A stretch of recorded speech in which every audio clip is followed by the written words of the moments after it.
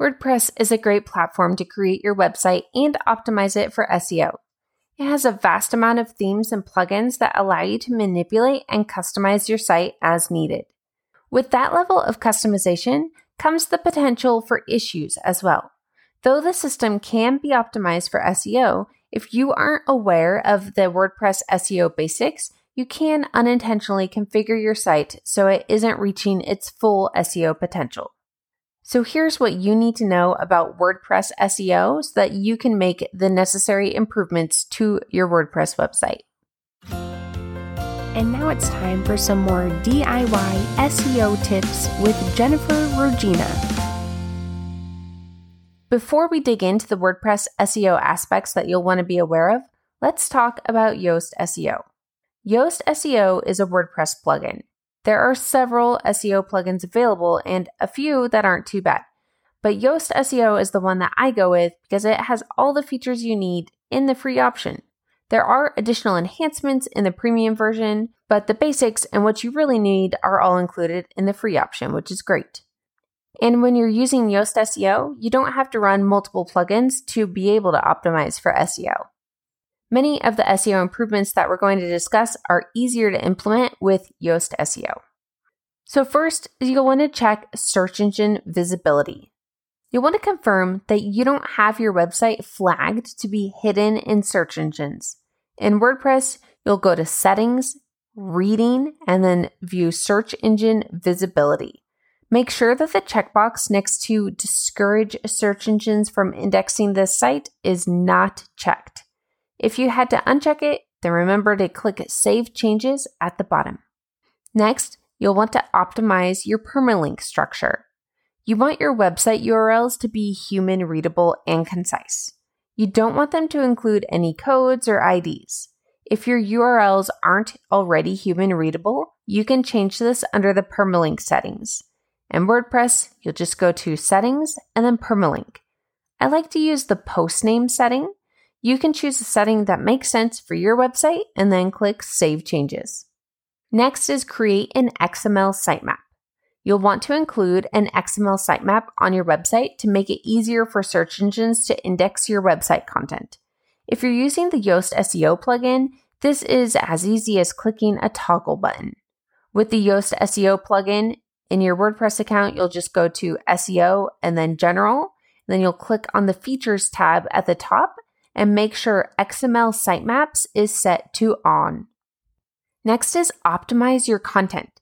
Each post and page that you create should be keyword focused and optimized for SEO. There are a handful of on-page optimizations you'll want to add to each article.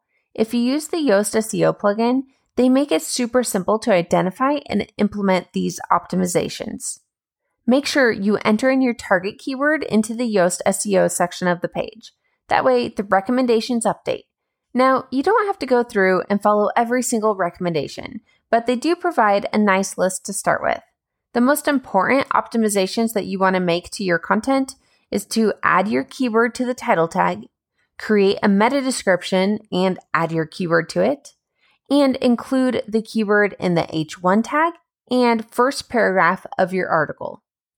When optimizing your content for SEO, remember to think of the reader. Creating a high-quality article is more important than checking off all the boxes in SEO best practices. If optimizing for perfect SEO makes the article less useful to the reader, then don't do it. Next is improve page speed. Improving the load times on your website improves both SEO and the user experience. You can run scans through Google PageSpeed Insights and GTmetrix to get a list of recommended improvements. Both tools will provide more information for each item and explain how to implement improvements. GTmetrix actually has an entire guide to optimize WordPress sites as well. I'll include that link in the full article. So if you view the show notes and click the link to the full article, you can go ahead and get that link there. Next is make sure your site is mobile friendly. You'll want to use a theme that is responsive so your website is mobile friendly. No matter what device people are on, a computer, tablet, or a phone, you want them to be able to navigate and interact with your website. If you aren't sure which themes are responsive and not sure what would be a good fit, I do have a list of recommended themes to get started with. That link will be in the full article as well. And then lastly, you'll want to leverage tools. You want to make sure Google Analytics, Google Search Console, and Bing Webmaster Tools have been configured on your website. These tools are all free and they provide data that you can leverage to improve SEO.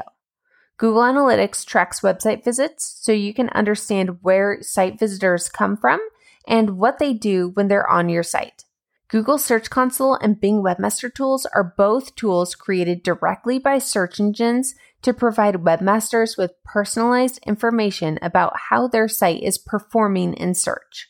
This is where you'll receive messages from search engines, get notified about penalties, and view search impressions and crawl errors. So in summary, once you've tackled these items, you'll be on your way to increased search rankings. The key will be creating consistent content and creating a routine to optimize that content each time. Thanks for listening, and if you enjoyed this, please subscribe. This episode was brought to you by ClearPath Online, a DIY SEO tool for your website.